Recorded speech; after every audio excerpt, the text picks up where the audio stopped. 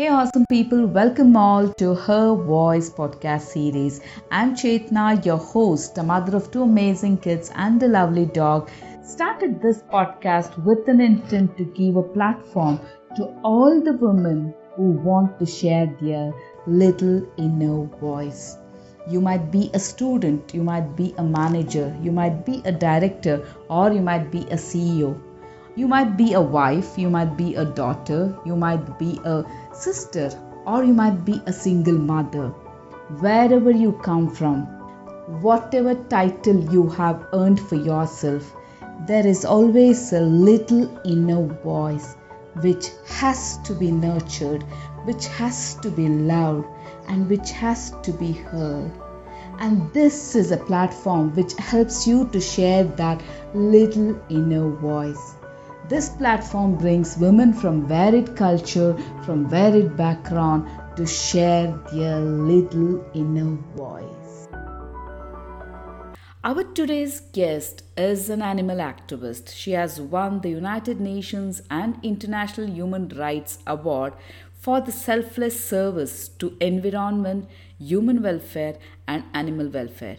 She has also been the speaker in the 11th World Peace Conference along with many other famous world leaders, including Dalai Lama. Above all, she is a selfless soul. Let's put our hands together and welcome Jenny Leon Lopez. Welcome, Jenny. Welcome to Her Voice podcast. And thanks for joining me in this show. Thank you, Chetna. Thank you for having me. I would love to know who is Jenny. Well, who is Jenny? A person who's really kind and sympathetic and gentle with every being. So, when I say kindness has a myriad of things inside it, right? And what the world really needs right now is kindness. So, I feel that long gone are those days when people would say, "Oh, so and so is a kind person," and it's a trait that we praise. But today, it's a need. It's a default in everybody. We I feel a person who's kind is considerate of others. A person who has feelings will always value the other person's feelings and is always courteous in his behavior with anybody. He's helpful. His nature by itself is helpful, whether it is to the weaknesses or faults of others, or it's extended to the whole area. Wherever he is, it comes through. A person can't be kind and be rude with somebody in a classroom or at work or at play. You will be kind throughout. So I call myself a very kind person, and there is nothing to me other than that. Jenny, how did your journey of rescuing animals started and how old were you when you started this? So my parents are also very kind people. I was born and raised a Catholic. I was very fortunate to grow up with my grandparents as well. So the whole puritanism was imbibed in us, prayers, everything. I don't know whether it is inbuilt in me or it came genetically, but when I was little and I was going to school in a rickshaw, I saw a cow giving birth. It was right in the middle of a field, and we were passing by. All the children were sitting along with me, and there was blood all over, and there were two legs spouting out, and that kind of made me want to stop the rickshawala. I was getting late for school. I stood there and started crying loudly, wailing. I said, "Rickshawala, rickshawala, do something." And thankfully, my mother, who works in a hospital, was nearby. And there was so much of noise that I created with passerbys and asking everybody to come and help. I myself wanted to, pull the baby out, the baby calf pouting out of the mother cow. And I was crying so much that the rickshawala had no other thing but to call people passerbys. And everybody knew we were in a small township. And then the hospital ambulance came and they helped the cow give birth to a calf. I think that's where it all started. And then from then on, I would see anything bleeding, hurt, wounded, whether it's children or my classmates falling down or seeing accidents on the road. It just started from there. I think I was 5 years old then. How did the journey continued after that incident, Jenny? Well, as I said, no, I think it's the inbuilt characteristic. I cannot see people or beings in pain. I see pain, I feel I can go all out and help them. To my surprise, I noticed that whenever I speak about it, people also get kind of inspired. When they see me get out of my cycle, going to school, helping a beggar or helping somebody on the street, they will also look at me and stop. And they will say, okay, little girl's doing this and I can do it too. I think when we become kinder, we become more understanding and considerate of our existence around us, life by itself around us. Every organism wants to live. So then when we start doing this, and we our attitude is such towards nature, then we notice that people around us will also start embracing these traits. And I think that made me probably lead by example. And as a small child, my mother would get several phone calls saying that, oh, your daughter is today in my place. It'll be probably a tree getting cut. And I'll stand there and stop them, saying that, oh, it's such a large, huge tree, uncle. Why do you want to cut it? And they'll say, no, shade falling on my house or something. And I'll tell them no. And I'll hug the tree. And I'll say the tree also feels pain. Or it's taken so long to grow. We can walk around. It can't even walk. It stands there and watches you. My brother would always be my messenger. He was younger than me. So he would run across to my house and tell mommy, Mommy, today Checha is in this house. Or she's speaking to somebody else. Or she's cleaning termites out of a tree. So it just went on and on and on, and I didn't realize that it came so far. Yeah. How did you get to know, okay, this is my true calling and this is what I love pursuing in my life? How did you got to know that? I know that there are several instances in your life which you kept on doing, but at some point of time you would have realized, oh, this is what I'm made for. Like, is there anything which you want to share, that how is that you were able to make out that this is my true calling? Well, I'm very old now, so I can't really brush through much too much, but I think my true calling came by being very spiritual in nature. Both parents, grandparents, ever since we were children, saying grace at meals. School was itself a very strict Roman Catholic school, so prayers before school, prayers during each and every class, and then prayers before you go to sleep at home. You wake up, you pray, you say your grace at meals. All of this kind of imbibed a lot of spirituality in me. Parents were themselves really very secular. They did not really push you into that whole biblical approach of life. Because I lived in a very cosmopolitan society as well, we had a lot of Hindus, Punjabis. My class itself, we had only three Catholics, three Christians, the rest were all Hindus. So spirituality is applied. So when you say a true calling, it's like when your heart kind of goes out and deepens connections with other people, other beings, and you're very empathetic. You don't really feel that there is something called a very non-material or a metaphysical call. You just keep doing. Other people do otherworldly things, like very ethereal, very, like I said, metaphysical. For me, it was never like that. I lived in a fantasy world. It's like Alice in Wonderland. I was thinking my main topic of life is suffering, or what happens after, the deepening connection with other people. So I feel, so what are the signs of spirituality? When I say a human being is spiritual, that means you ask deep questions about topics like suffering, what happens after death.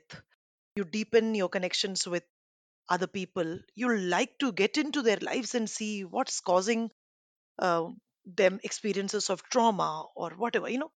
Happiness, you don't care. But the interconnectedness happens only when you're in awe, or where you're in wonder of something and you say, wow, God created this, God made this miracle. So it keeps you grounded. So in that, I kept paying attention to bodies outside of my body, and they were an extension of mine. So I would feel, if I can feel pain, they can feel pain. If I feel insulted, they feel insulted. So it's just mindfulness. So it also helps you reduce stress. So when you are grounded and you're very, what do you call, your mindfulness is there, you'll understand you, like yourself, is somebody else exactly like you. So you pay attention to their bodies as much as yours. So when they are hurt and bleeding, falling, broken, you feel that same pain. I felt that I had that more than anybody else around me, in the family too. Anybody is hurt or paining, my mother would like to say, "Ki, try to give it to Jenny in smaller pieces, because if you just say, oh, somebody's dying, or oh, grandma is very seriously ill, she will take it hard on herself." I remember I shared with you that While we were in our catechism class, we always have adoration and prayers and stuff like that. I really felt I'm being called. I felt that my purpose is something different. So when I was little itself, right from astrologer who had done my kundali to everything, my father, my mother always said that Jen would definitely be a different person. Don't try and put her into the same frame as everybody else. She will start something on her own, or she has a thought of her own, and that empathy and sympathy and compassion for others continued. So there is no boundary. It's not like that. Like everybody else wants to be a doctor or an engineer or something. I never really had those thoughts. I never felt that I should grow up and become somebody. I felt I'm already that somebody. I was always living in the present moment. I was unable to ever tell the difference between whether I was hallucinating, whether it was a passing thought, or whether I was actually performing day to day activities with a clear mind, because very grounded, extremely grounded person. So that that kind of set me apart. And sometimes people will say, oh, she's mad or she's different. Anybody who's different is considered abnormal, right? So I was really never in that one path of let me study hard and become an engineer, or let me study hard and become a doctor. I wasn't that way. I studied hard. I always had 16, 17 different priorities. I said, okay, I'm flying to be a pilot. So if I can't become that, then I'll do the next, which is hotels. I loved doing hotel management. If I can't become that, I'll become a journalist. I always kept these things where I can connect with lots of people, something where I can be on. So that's it. My calling was that. There are two things which I'm curious to know, Jenny, is staying grounded is one thing which has helped you, and being in the present. How one can practice it, how to stay grounded and practice being in the present moment. Okay, good question, Chetna. Well, to be grounded means what really? In reality, it means we have to be aware of our surroundings and to know the difference between what is real and what is not real. Many times, specifically, I'm talking about the younger generation, people that I'm seeing on a day to day basis, I feel that they're more in a fantasy world, expecting something that's gonna happen, but it's not there. And then we come into trauma, get into depression when it doesn't happen. We get panic attacks because we're thinking, oh, I planned this but didn't happen, or we get manic episodes, we behave in a different way with people, and all sorts of psychosis and mental health symptoms set in, all because we do not understand the difference between real and what is not real. So being grounded actually means understand that you are in this present moment. Right now, I'm talking to Chetna on a show which is going to be a podcast, and you're listening to it. If you are able to differentiate between just a passing thought and your reality, is when I you can say you're really grounded. Many a times we are not. That's where mindfulness comes in. We must be very much aware of our own physical practices as much as our mental practices. Sorry, our mind is more sharper than our body. Our body runs only with our mind. So, like the name itself, mindfulness, it's something that you can only do with your mind. Pay attention to our bodies. Easiest way for us to reduce our stress is by just stepping into mindfulness and say, now I am grounded. This is my reality, and here's where I am. And yes, of course, to be grounded you need to have a very, very good quality of life. Grounding techniques is where you perform everything with a clear mind, don't clutter it, and yes, get plenty of sleep. Very well put across, Jenny. Thank you for sharing this. I would again go back to that previous question, like as you were telling about like your true calling and with spiritual connection. So, what is, according to you, the definition of spirituality? All right, spirituality is basically,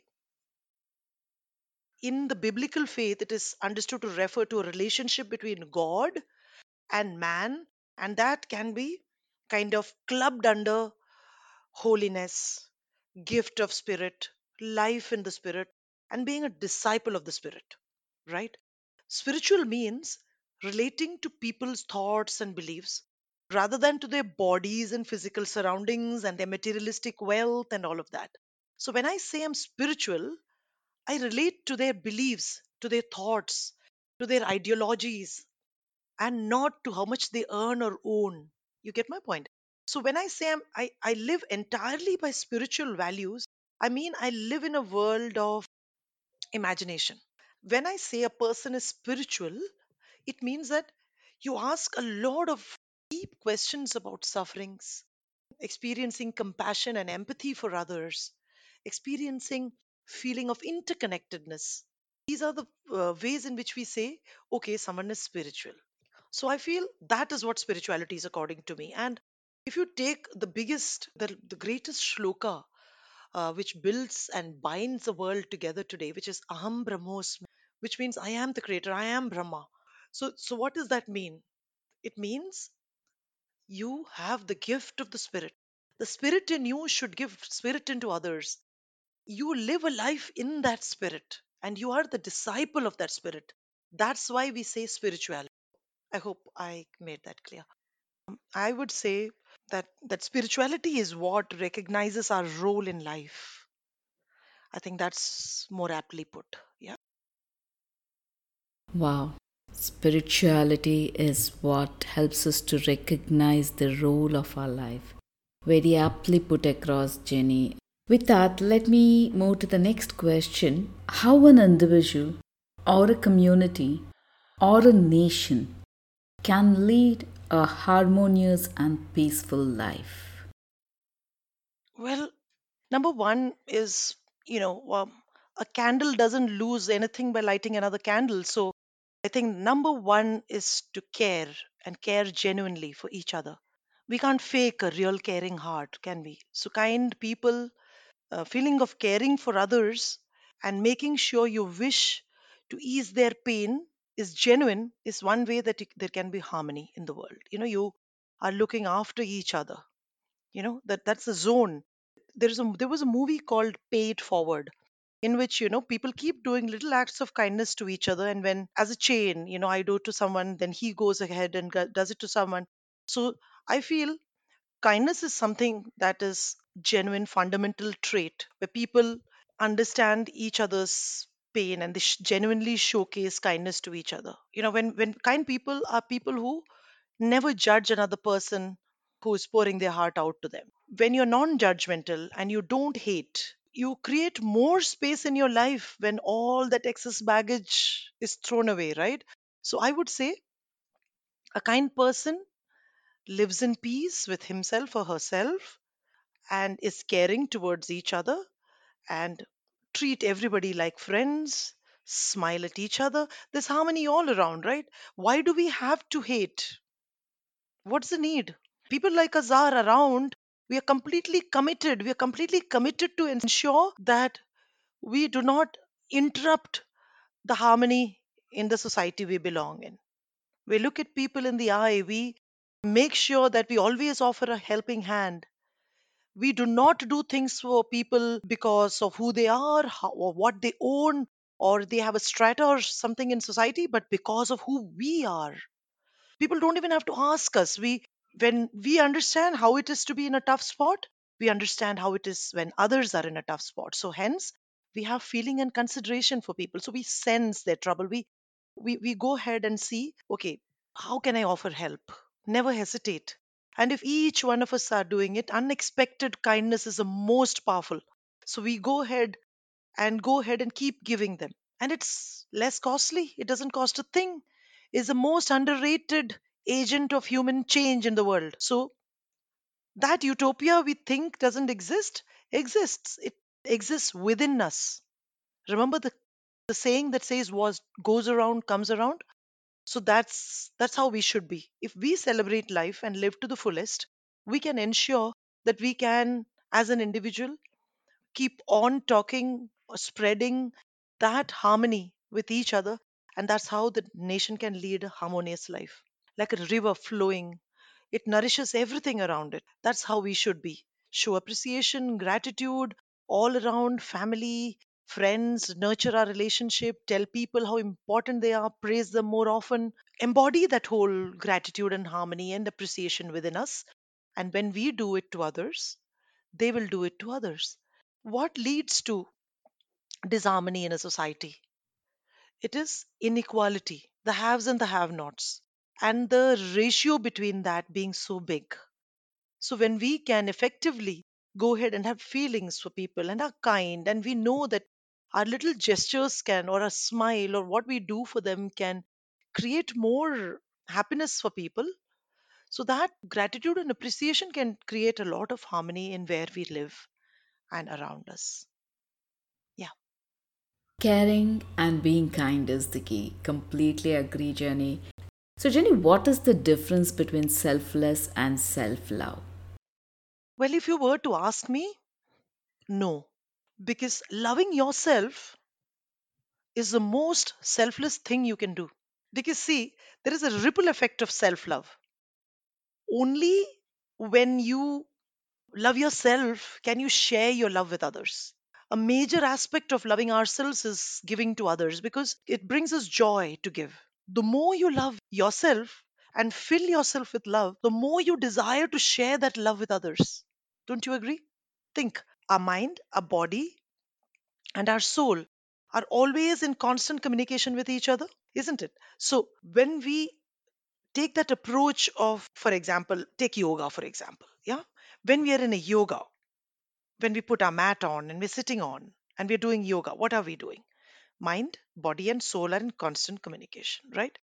Have you noticed the little approaches that we take in transitions? The space between inhale and exhale?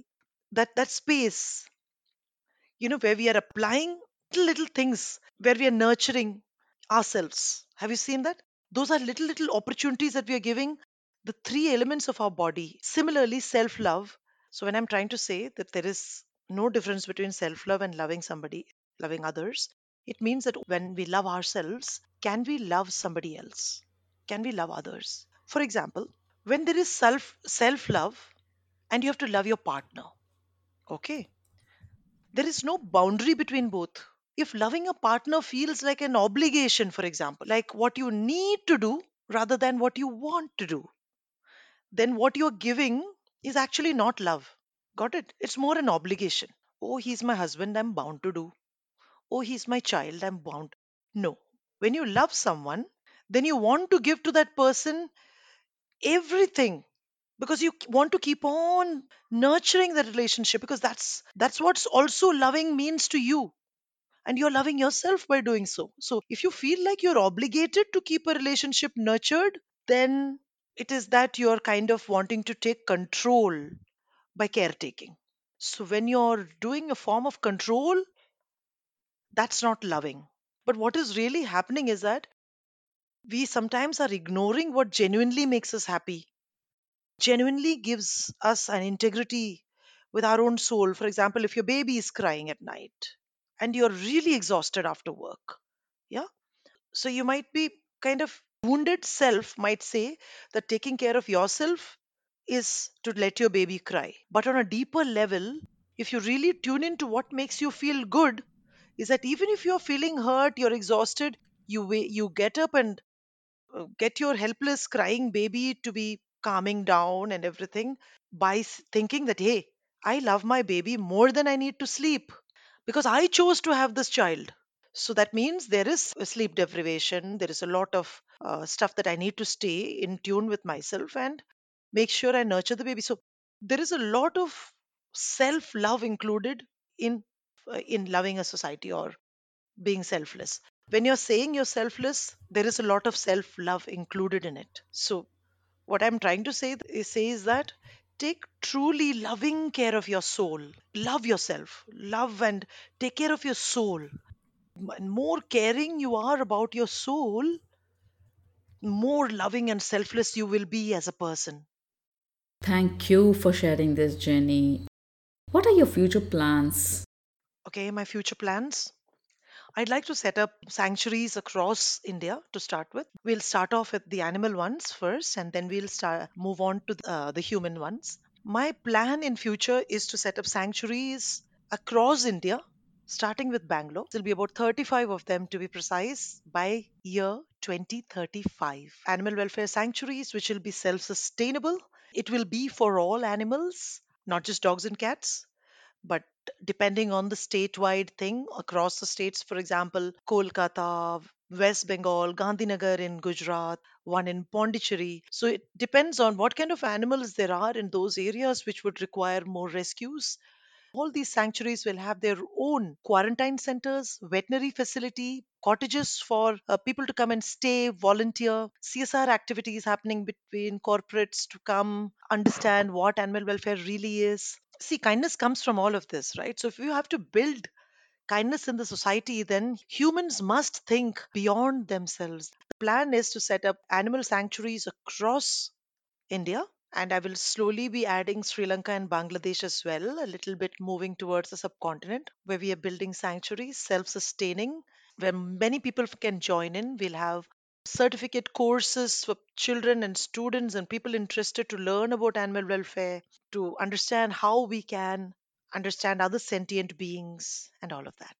That is such a thoughtful initiative, Jenny. My best wishes. Hey, listeners, if you want to contribute or be a part of this cause, you can reach out to Jenny. Her contact details are mentioned in the description. So, with that, let me move to the next question, Jenny. How was your experience at the 11th World Peace Conference? All right, so I was supposed to be actually congratulating Bikuji, who won the Peace Award that year. It was an excellent feeling. I mean, out of the world. First of all, very humbled because I never thought that I will be called. But yes, it was completely a amazing experience. I really have a lot of gratitude and appreciation for people who do so much for society. And Bhikkhu Maharaj ji, who won the World Peace Award this time around, and also Abdul Kalam Peace Award this year, has done so much in Leh, Ladakh, and these places, monasteries, meditation centers, a lot of space for animals, gaushalas, for women. So, of course, it was an amazing experience. I felt really, really humbled and honored. Thank you. Well, one last question. What is that one final message you would love to share to my audience? Well, this is all a woman audience, so my final message would be to whatever I've said. I'm just putting it all in a capsule. So being mindful of who we are, staying grounded. We as women always think that okay, we are the givers, the providers, the nurturers, but we need to be givers and providers and nurturers to ourselves. So remember that never be obligated to keep relationship nurtured, because then it's likely that you're taking control. Don't try and take control. No form of control is loving. So if you really want to be very loving, then practice self love. If you love yourself, you love your soul, you do exactly what you really want to do, then you are loving yourself. When you love yourself, you'll be able to love everybody. There's a ripple effect of self love. Remember, only when you are able to love yourself can you love others. So, being extremely kind, understand the spirit of life in everybody. If it is to you, it is to them too. So, hence, spirituality, practicing spirituality, relating to other people's thoughts and beliefs rather than to their bodies or their education or their physical surroundings or what they own. Relate to the spirituality aspect, and then we can have lot of kindness in the society. And don't stay quiet. Communicate, communicate, communicate. All of us should just communicate. That's the essential piece of having a harmonious life. When we notice everything around us carefully and we are looking what's happening all around us, especially if you have got animals, you have a pet for instance. When you have a dog, he doesn't say anything, but you still know that he wants to play, he wants to go out, he wants to have fun roaming around, he wants to come and sit with you or want to come and sit on the sofa. Remember, they don't say anything, but you know it. Why do our relationships fail? Think about it. Because we do not communicate. We don't talk to each other anymore. So let's communicate more often and let's embody gratitude and appreciation. Let's praise more. Oh, that's something nice you said. Oh, that's a good thing you did. Oh, I'm so thankful that you fixed the switch for me. Thank you very much for doing that. Oh, I know you're working late hours so that you can feed our family. You know, appreciation. Little small messaging which goes out as gratitude to your friends, family, keeps on nurturing your relationship. So when you surround yourself with that nurturing relationship all around you, you surround yourself with positivity, you always show appreciation and gratitude, and you celebrate life to the fullest. You'll always be happy. All around you, you will see unexpected gift of kindness coming to you. and you will feel yourself giving away that kindness to others. So that's when we live life with passion and purpose. I wish you all a great life, passion and purpose, and don't ever think that you're lower or lesser than anybody. We are all great in what we do. We're just one piece of us in this world. There's only one you.